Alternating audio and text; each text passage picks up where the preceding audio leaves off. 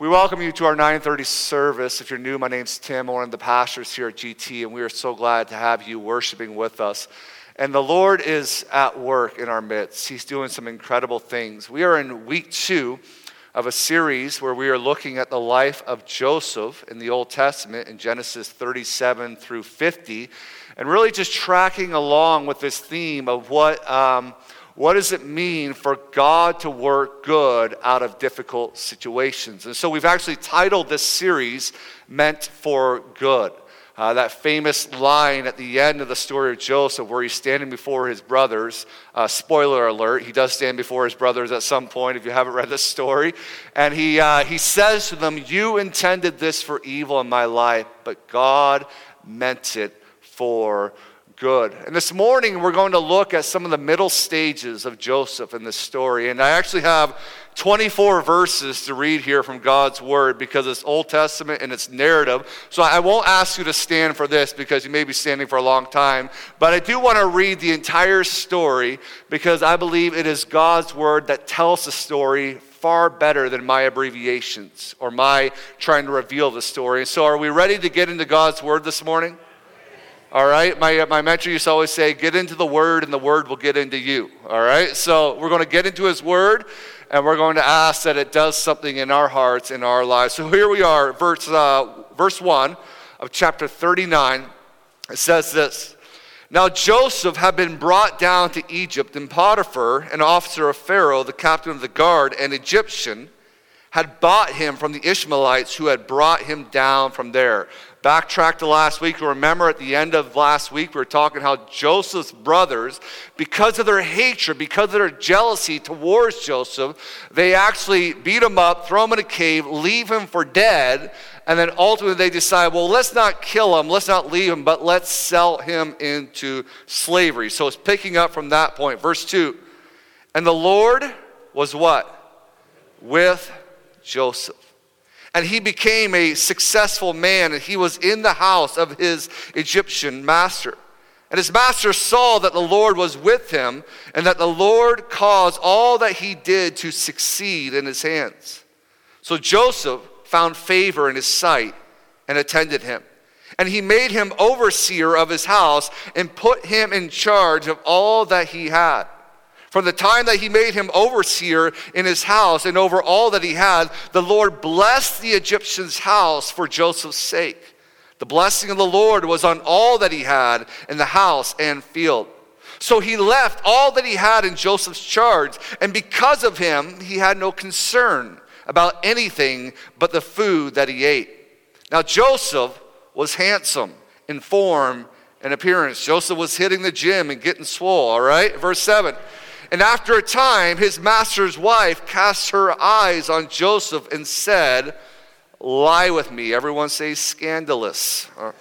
Verse 8. "But he refused and said to his master's wife, 'Behold, because of me, my master has no concern about anything in the house, and he has put everything that he has in my charge. He is not greater in this house than I am.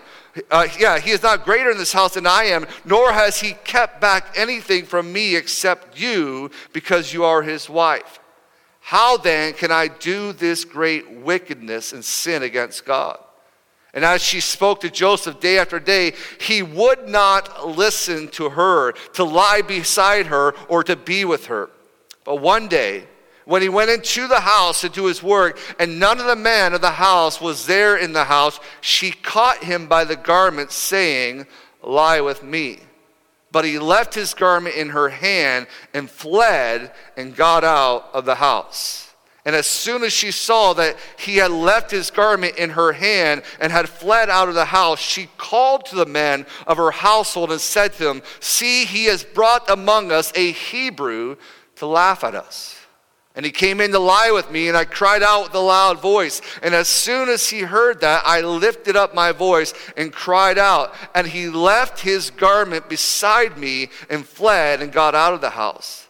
Then she laid up his garment by her until his master came home. And she told him the same story, saying, 'The Hebrew servant whom you have brought among us came in to me to laugh at me.' But as soon as I lifted up my voice and cried, he left the garment beside me and fled out to the house.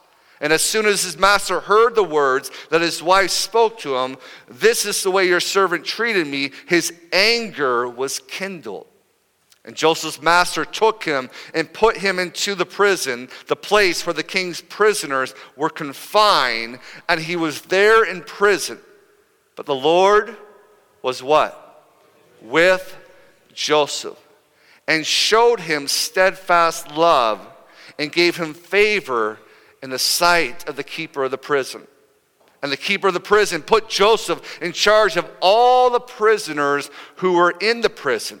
And whatever was done there, he was the one who did it.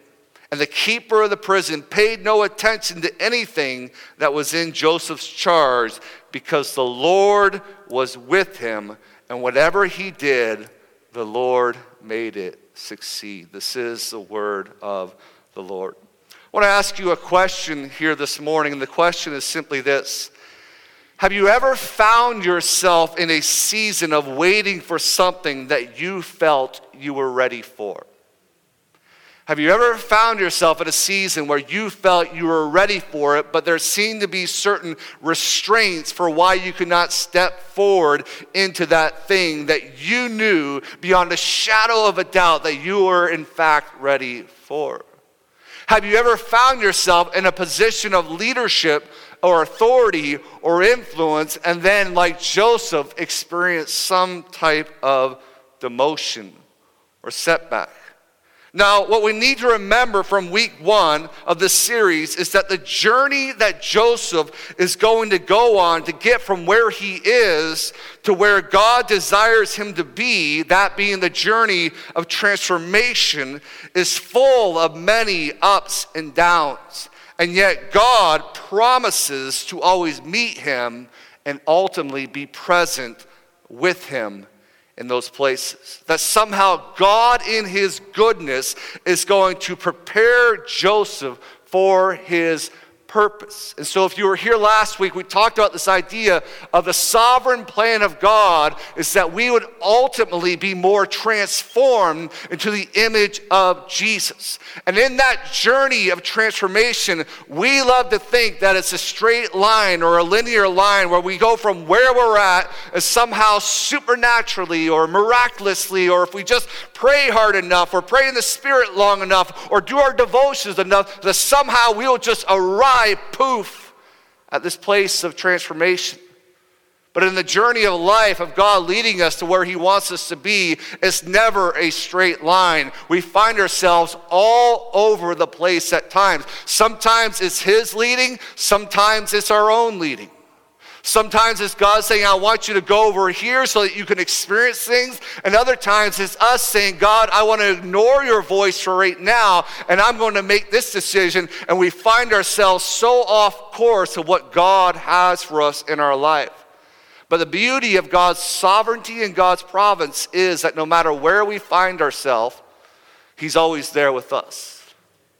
Even when we are in the place where he does not desire us to be, God is present, and he says, I'm here, and I will be with you, and I will help guide you and lead you no matter what you are going through. And this is connected to the goodness of our God. Now, in the story that we just read in the last 24 verses, what we see is that Joseph has experienced horrific hardship in his life. He's been abandoned by his brothers. He's been sold into slavery. He's gone into Egypt. And in the place of Egypt, he is now gaining influence. He is now gaining notoriety. With that influence and notoriety, all of a sudden he experiences terrible setbacks. And so what we see is that Joseph is on this journey of going through what's called the process of preparation. If you remember from week 1, God gives this vision to Joseph. He's a dreamer. He has this gift that is from God. And Joseph, he begins to blurt out his dreams and blurt out what God has shown him. And he thinks that because he's gifted, it just qualifies him for automatically being used by God. But you see, Joseph, he has to go through a little bit of a refining process. He has to go through a little bit of a purging. God has to do some things in his heart and his life to bring about a healthy character so that he can, in fact, use him for his purposes and glory. And so we see over many chapters, and we're going to see it over and over again in the series, that Joseph is in the journey, he's in the process of preparation. He is gifted, and at many times he thinks, this is my breakthrough moment. But over and over again, what appears to be his breakthrough moment leads to a setback, but that setback never deters God's heart and purpose for Joseph's life. And so what we see when it comes to the process of preparation is that, number one, if you're taking notes, you can write this down. We see that Joseph had to experience brokenness in order to be softened. You see, Joseph was removed from everything he ever knew. How many people in this auditorium here this morning, Canada is not your birth country? Go ahead and raise your hands. It's a lot of hands. How many people remember your home country? How many people remember the good of your home country, the comfort of your home country, sometimes the challenges of your home country? What we see in the story of Joseph is that everything that Joseph ever knew, he was actually removed from that. You see, many times God has to remove us from everything we know and feel comfortable with so that he can allow the process of brokenness that leads to softening our callous hearts to happen so that we might be more molded into the image and shape that he has for us, the journey of transformation. You see, not only was Joseph comfortable with where he was at, he was also dependent upon a family structure that enabled him to remain in the condition of self-righteousness and laziness. And so Joseph, he is being sold into slavery and abandoned by his family, and ultimately this forces him to have to begin to deal with these issues of self-righteousness and laziness and a callousness of heart. Joseph had to experience brokenness in order to be softened, because God is looking for people that are soft, that he can mold and shape into the image that he desires for them. Now, if you're like me, many times you probably pray and say, God, I've had enough brokenness in my life. I've gone through enough stuff. God, I promise I'll remain humble. I won't allow my heart to become callous. I will not allow a self-righteous spirit to come upon me. So I don't need any purging. I don't need any refining. I don't need to go through the valley of the shadow of death. God, just help me skip from mountaintop to mountaintop to mountaintop.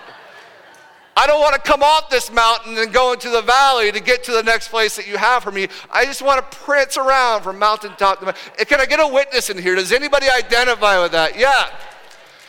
But if we're honest with ourselves, if we're honest with the condition of our hearts, we so easily become self-righteous and callous and hardened. And God, in his goodness and grace, allows us to go through seasons of brokenness. He does not cause the brokenness, but he allows us to go through them because he knows within them we become soft. We become humble. And it's a humble person he's looking to shape and form. Secondly, we see that Joseph had to learn to become dependent upon God alone and nothing else. As I just said, he was so dependent upon his family structure. We learned about the coat last week. That coat was a gift given by his father, and it signified a non-working person's coat. It wasn't just that it had many ornaments on it and many colors. It was the idea of, Joseph, you are gifted. I recognize the gift on your life, and I'm going to set you up to where you don't have to go through any type of hardship like my other sons. You're going to have it easy in this home. You're going to have it very comfortable in this home. You're not going to have to do the work like your other brothers do. And so Joseph, he was dependent upon that structure. But in the process of preparation, Joseph had to learn to become dependent upon God alone and nothing else. In Proverbs 3, it says, trust in the Lord with all your heart. And do not lean on your what? Own understanding. In all your ways acknowledge him, and he will make straight your path. Psalm 9 says, and those who know your name put their trust in you. For you, O Lord, have not forsaken those who seek you. You see, somewhere along the line of being sold into slavery and eventually being bought by Potiphar, Joseph, we see here, develops a strong relationship with God. And essentially he learns to be dependent upon his leading. In fact, it's interesting to note that the Bible doesn't just say that the Lord was with Joseph so that he knew it, but it actually records in verse 3 that it was so evident that the Lord was with him that even others recognized it. In fact, his Egyptian master actually took notice. And so somewhere along the line, and in the Bible, in the narratives, many times it skips over what could be months, could be years, could be a whole kind of length of time. Somewhere along the line, Joseph begins to realize, I need to be dependent upon the one true God and him alone. I no longer have the comfort of my home. I no longer have the protection of my father. I no longer have my coat that I used to wear proudly and exemplified me from having to do different challenging things in life. And so somewhere along the line, he begins to grow in this trust and this dependence upon God. And because of that, the favor of the Lord begins to rest upon him in such a way where not only does he recognize it, but others around him, they actually recognize it. Think about that for a moment. Think about that very thing that even what would be considered a pagan master, recognizes there's something different about this person. The Lord is with them. You see, how confident are you that the Lord is with you? How dependent are you that the Lord is leading you? Do those around you see the evidence of God being with you knowingly or unknowingly? I love the testimonies from people that are not people of faith that have an interaction with a Christian, whether at work or in their neighborhood or in a situation. They say, I don't know what it is that is different about that person, but there's something unique in their lives. I love hearing those stories because that is what is happening here with Joseph. That even the master recognizes this guy, there's something on his life. There's a goodness on his life. There's a favor on his life. There's a blessing on his life. It's like everything that he touches, it just turns to gold. And this becomes a great testimony all throughout Joseph's life. And it becomes a testimony in his life because he is learning in the process of preparation what it means to be dependent upon God alone and nothing else. Side rail here. In the book of Revelation, which is one of the most confusing books to read and study, because often we've been taught to read and study it poorly, but that's another thing for another time. There are two different marks that exist in the book of Revelation. Now we all know about the one mark, it's the mark of the beast. But there's a second mark, it's the mark of the Lamb who was slain before the foundations of the world. And a contrast through the book of Revelation is connected to who are you marked by. And the idea of the mark in apocalyptic literature of Second Temple Judaism was connected to the idea of what's called allegiance and trust. Is your allegiance and trust in the empire, in the government, in the programs, in the system in John's day in Rome? Or is your allegiance and trust in the Lamb who was slain before the foundations of the world? And you see, it's in the process of preparation where we have to learn to put our complete hope, trust, allegiance in the Lamb rather than all the systems of man. And this is the journey that Joseph is on. He has a good home. He has a gifted home. He has many blessings in his life. He is living in comfort. And God says, I want to use you, but in order to use you, I got to get you out of the place of comfort. And you're going to go through some stuff in your life so that you might become completely dependent upon my leading and nothing else. Once again, if you're like me, I pray, God, I'm just going to trust you alone and nothing else, but that's not reality. I begin trusting other things in my life sometimes more than his leading. And God allows us to go through these seasons, what the early church fathers often call the dark night of the soul, to where we get stripped of everything and ultimately come to the place where we say, I got nothing else, but I got you, and that's enough for my life. Thirdly, we see that Joseph had to learn that his work and his responsibility didn't just reflect his character, but it reflected the God that he served. You see, if I were Joseph in this situation, being sold into slavery, I got to be honest. My impetus for work and my motivation for work probably would not be high. I would probably just try to get by with the bare minimum, do what is simply required of me, and then just be done. But in the process of preparation, what Joseph is learning is that his work and his responsibility, even in this difficult, challenging situation that he's in, is not just a reflection of his character, but somehow, some way it's connected to how he reflects the God that he serves. You see, I believe that it is imperative that we as Christians are known for being the most integrable, honest, and hard-working people. I'll say that again. I believe that it is imperative that we as Christians are known for being the most integrable, honest, and hard-working people. 3 of you, I'll say it one more time. I believe that it is imperative that we as Christians are known for being the most integrable, honest, and hardworking people. And all God's people said, amen.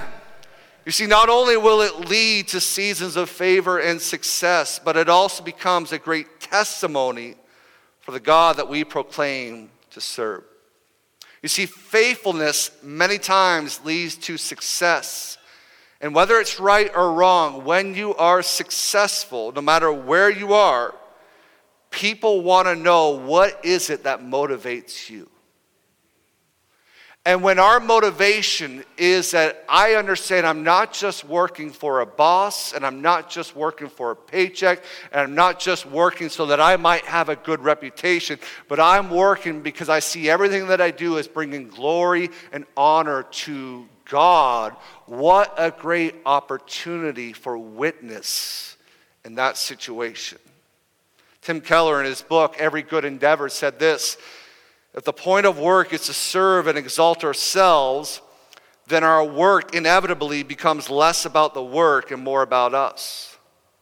Our aggressiveness will eventually become abusive. Our drive will become burnout, and our self-sufficiency will become self-loathing. But if the purpose of work is to serve and exalt something beyond ourselves, then we actually have a better reason to deploy our talent, ambition, and entrepreneurial vigor. And we are more likely to be successful in the long run, even by the world's definitions. Now, many years ago in our previous church, and the community we lived in, we began to recognize a great need of homelessness, a great challenge of homelessness in our community. Bloomington, Indiana, with the university, it's about 110,000 people. You take away the university, it's about 60,000 people. So every summer it becomes kind of like a ghost town. It's a very liberal community. There's a lot of great social programs that exist in Bloomington, Indiana, 3 meals a day and a lot of lodging during the cold months. But we began to notice that many cities from around the area actually began to bring the homeless into this little small community. Cincinnati, Louisville, Indianapolis, even people from Chicago, they would bring them into this community because they knew there were many social programs for them. And so during the warm months, there was no low barrier shelter, and many of these people were just on the streets. And their drunken stupors and their addictive behavior and sometimes their mental health disorders and things that are happening, they were just on the streets, and it was causing all kinds of problems. So we had a piece of property next to us, about 5 acres, where there was a picnic shelter house that existed there. We had bought it back in the 70s and had done nothing but mow that piece of property for like a couple decades. So we got the great idea that we were going to start a low barrier homeless shelter to help get people off the streets in the nighttime. And so we put together a working committee for this in our church, and we opened it up because we realized we can't do this on our own. We opened it up to the interfaith community, and then we also opened it up even to the secular community. And many people got really amped up about this great opportunity to help come together for this need that exists in our community. Now, what we realize is that many people that initially signed up, many of them were signing up to do this good more for how they would feel about themselves in doing this good. And it became a great challenge because everyone has these like utopian ideals about justice ministry and what does it look like to really be the hands and feet of Jesus in a broken community. But anybody who's been involved with that understands it's messy. It's hard. And it's not necessarily rewarding in the way you think it's rewarding. So within the first couple of nights, old drunk Petey is chewing out Susie and having a fit in the middle of the night. And all of a sudden Susie's saying, I can't take this. I didn't sign up for this. This is not what I thought it would be. These people are entitled and they don't appreciate anything that we're doing for them. I quit. And real quickly that began to happen over and over and over again. So I remember gathering together the faith community and reminding, saying, listen, we have to understand, we're not doing this for how we feel about it. We're not doing this so that we give ourselves a little pat on the back and say, aren't we just good Christians? We're doing this because this is the heart of God for people. And over the course of 3 years, while they got a permanent shelter built in our community, what we saw is that many people that were not rooted in a faith that says all work is for the glory of God, many of those people actually began to fizzle out and quit. But for the faith community that understood, I'm going to get chewed out. People are going to throw up near me. People are going to do other things near me. I'm going to get verbally abused at times. But I understand I'm not just doing it for me feeling good. I'm doing it for the glory of God. Those were the ones that remained. And I think this is what Joseph is learning in this journey. He's learning in the process of preparation that his work is not just about his character. His work is a witness, a testimony to the very God that he professes, that he serves, and that he worships. Fourthly, we see that Joseph had to learn that compromise could destroy everything that he had been working towards. I love this when it comes to Joseph's response in this situation here. The wife of the master takes notice that Joseph is one fine-looking dude. I mean, I don't know what he looked like, but I'm just envisioning some of those guys that I see in the gym sometimes and say, what does it take to get to that place? How much time do they spend? And whenever it gets to the diet, I'm like, yep, I'm out. So I'm a disciple of Jesus, not of John. Right? The disciples of John, they fasted. They come to Jesus, why don't your disciples fast? And he says, listen, when they're with the king, they got a feast. Sign me up for that. I'm a disciple of Jesus, right? I'm a follower of him. But there's something special about Joseph and the way he looked and his appearance. And there's this lust in her heart to pursue him. And so this temptation is not something that Joseph goes looking for. This temptation is something that comes looking for Joseph. And what we see here is that number one, he just simply refuses it. And then secondly, he runs from it. Like, listen, if you remember nothing else here this morning, when it comes to temptation, refuse it and then run from it. It will help you in your journey of faith to stop falling from temptation. You see, we live in such an immediate culture, gratifying our every whim and desire. So saying no to what we want is not a regular practice of ours. And because we are always saying yes, yes, and indulging all the time, when temptation comes, we are so patterned to simply say yes. And we don't have the built-up strength and the resilience to say, nope, not today, Satan, and then running the other way from it. Because we only know how to give in. And this is true in our eating. This is true in our entertainment. This is true in how we spend our pastime. Like, when was the last time you felt something that wasn't necessarily evil, a desire, and you said, I could do that. I'm not necessarily in sin, but no, I'm not going to do it. I'm not going to walk over to the fridge and open up the fridge because I'm feeling a little bit of hunger and just find that, oh, there's always ice cream in the Woodcock home. And if I can be honest, confession is good for the soul. Ice cream is my kryptonite. And how often do I say, no more ice cream? And then I go to the fridge, oh, it's just there, it's right before me.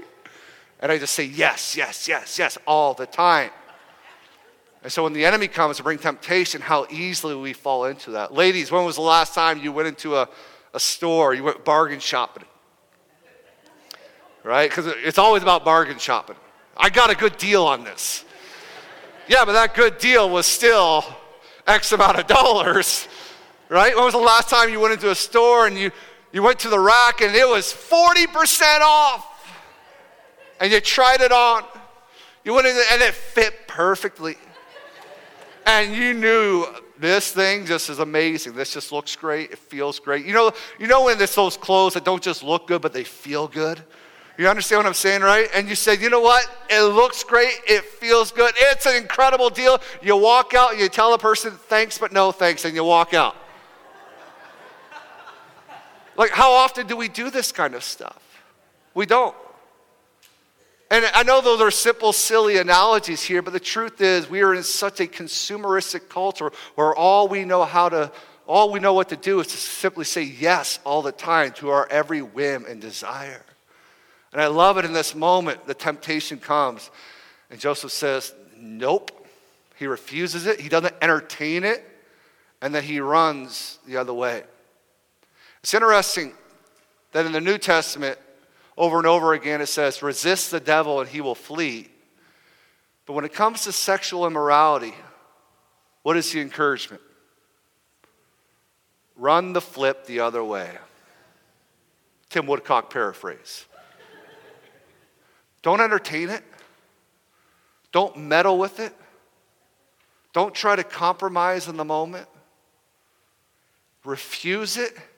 And run the stink the other way. Get out of Dodge in that situation. Because Joseph, he understood that if he compromised even for this moment, it could cost him everything. And some people read this and they say, well, it did cost him. He got falsely accused and he went into prison. Listen, I believe, and many scholars would agree with this, the master knew what actually happened. But the master knew he couldn't humiliate his wife. That would lead to more problems. So even in the master's heart, he knew what he had to do to punish Joseph, but deep down, because according to the culture of the day, if it was true, Joseph should have been murdered on the spot. So the master said, well, I'm going to put him in prison, because the master actually knew what was taking place. Joseph understood if you compromise even for a moment, if you give in to that whim, it can destroy everything that God is doing in your life. Finally, Joseph, he had to learn what it means to remain steadfast even when everything goes wrong. You see, what appeared to be a setback ended up being a setup for him. And I don't know about you, but when I read this story and I really allow myself to enter into the text, not just read it because it's Bible study or read it because I want to be a good Christian, but when I really allow myself to enter into the text, I sense frustration on behalf of Joseph. Because I can't stand setbacks. How many people enjoy a good setback? Thank you, I do not see that hand anywhere in the auditorium. Like you feel like you're making so much progress and you're making all these steps forward, all of a sudden something happens and it's like everything is all of a sudden just lost. It's discouraging, it's frustrating, it can be demoralizing at times. And yet what we see here is that God in his goodness, what appears to be a setback for Joseph, ends up becoming a setup for Joseph. You see, Joseph did everything right, and yet he was still wrongly accused and wrongly punished. Yet at the end of this chapter, we find Joseph placed in a prison where the king's prisoners are placed, and we see that God is still with Joseph. Right? Joseph in the situation of transformation, he's way over here on the left. He was on course in his mind. He was on the path to success. He was on the journey of transformation. Now because of this setback, he's way over here. And I'm sure he's having that moment of like, how did I get here, God?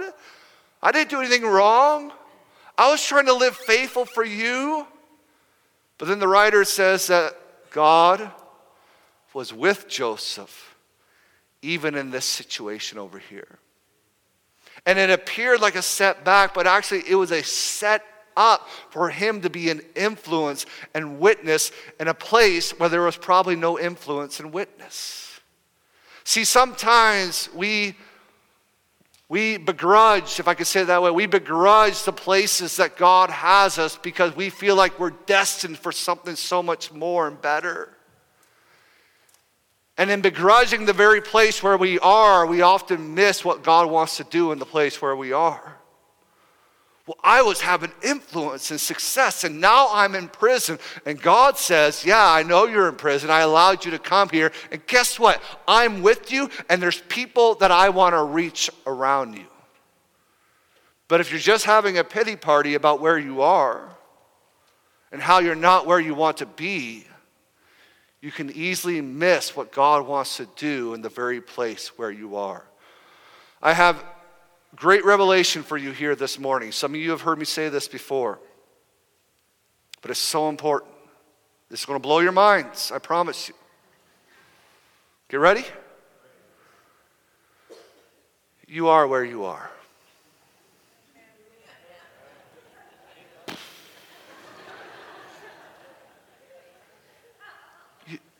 You are where you are.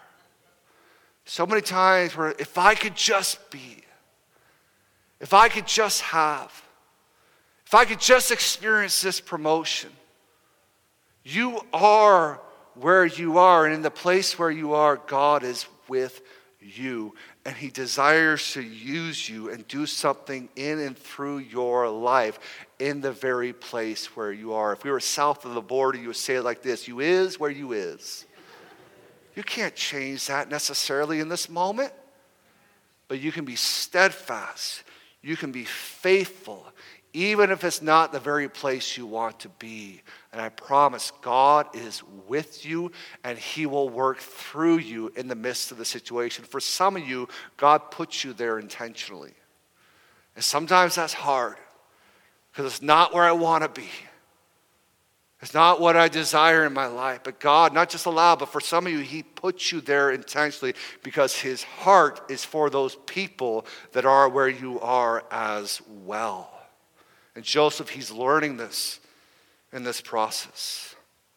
You see, Joseph, he doesn't give up on God when things go wrong. Rather, he remains steadfast, diligent, and dependent upon God. I want to begin closing here real quickly. Every week when we're talking through this series, whenever I preach through the Old Testament, we always have to see that it's ultimately pointing towards Jesus and his fulfillment. Every character of the Old Testament, every leader, every king, every patriarch, matriarch, prophet, prophetess, every one of them are pointing towards how Jesus would be a better fulfillment of anything they were ever able to do. So when we get to the Gospels, we read of a better Joseph named Jesus, who Jesus does nothing wrong, and yet he is wrongly accused and wrongly punished. Not only does Jesus not do anything wrong in the situation for why he's punished, but Jesus is the only person ever to walk the face of the earth who never did anything wrong in his entire life. If ever there was someone who was able to say, this is not fair, it's not you or me, it's Jesus. So Jesus, he is wrongly accused, he is wrongly punished, yet Jesus remains faithful and dependent upon God the Father, knowing that he is working and orchestrating all things for the good, not just for himself, but for all people. In fact, in John chapter 5, verse 19, Jesus says these words. He says, truly, truly, I say to you, the Son can do nothing of his own accord, but only what he sees the Father doing. For whatever the Father does, that the Son does likewise. In John 6:38, for I have come down from heaven, not to do my own will, but what? The will of the one who sent me. Jesus understood that his work on earth wasn't just about bringing glory to his name. And I think he would be justified in bringing glory to his name. But he says, I don't do it for my own glory. I do it for the glory of my Father. Jesus had a higher call. Jesus had a higher purpose. He understood that in the midst of suffering, in the midst of difficulty, in the midst of what may have appeared like a setback, God was with him and at work accomplishing his purposes, his ultimate redemptive purposes through his very life. There's a story in John 12, verses 20 through 26, where the disciples have been spending some time with Jesus, and they're thinking, wow, Jesus, you're gaining a lot of influence. Your followers on Instagrams are up to 20,000, and people are really taking notice of how miracle signs and wonders are happening in your midst. And you keep feeding the people. They love being fed. And some Greeks come to Philip and Andrew and say, hey, Jesus. So not some Jews, some Greeks, people of influence, probably philosophical stalwarts. They come to Philip and Andrew and say, we've heard of Jesus. We want to meet him. Now, I might be reading a bit between the lines here, but I love to envision Philip and Andrew, Greeks, influence, opportunity, cease today. Jesus. We just met some Greeks. Could be a great inroad for your kingdom to come. Influence, networking, great opportunity. They've heard of you. They want to meet you. And Jesus goes into all this like weird, wild rhetoric. He says, I tell you, unless a grain of wheat falls into the ground and dies, it shall not give any life. And unless this and this, I can just imagine like Andrew and Philip going, what does that have to do with anything that we just told you? He says this in verse 28 and 29. After spewing off all this weird rhetoric, he says, now is my soul troubled. And what shall I say? Father, save me from this hour? Because see, Jesus understands the suffering that he's going to endure. But for this purpose, I have come to this hour. Father, glorify your name. See, even Jesus understood that no matter what he endured, no matter what he went through, drinking the cup of the Father and living for the will of the Father, yes, may cost him, but it was the very purpose for why he was sent into the world. And it cost Jesus everything. Everything. we spiritualize the crucifixion. We spiritualize the abandonment. And there's spiritual things happening there. But Jesus was also fully man. He experienced horrific abandonment and rejection and pain and suffering. And he knew it was on the horizon. Why do you think he even said in the garden, Father, if there's any other way, please take this cup from me. Yet not my will, but yours be done. Oh, Father. And he endured the most excruciating form of punishment, not because of anything wrong he had done, but because of the wrong of his brothers and sisters as the great elder brother. And so Joseph, in the process of preparation, is ultimately going to get to a place where he is used by God to help bring saving and redemption and protection to his family. But oh, there is a better Joseph, and his name is Jesus. And at the cross, he made a way for all people from every tribe, language, and tongue to experience salvation, to experience redemption, to experience forgiveness, not for anything that he had done, for the sins that we have done and committed. And he made a way for us to be brought into the family of God. Amen. And there was a process of preparation in Joseph's life. But I also believe in many ways there was a process of preparation. Now, Jesus was perfect, but he still went on the journey. Jesus was perfect and without sin, but he still went through the difficulty and the hardship. And at every place, you see him pray this, Father, glorify your name. Not my will, but yours be done. Let's stand to our feet here this morning.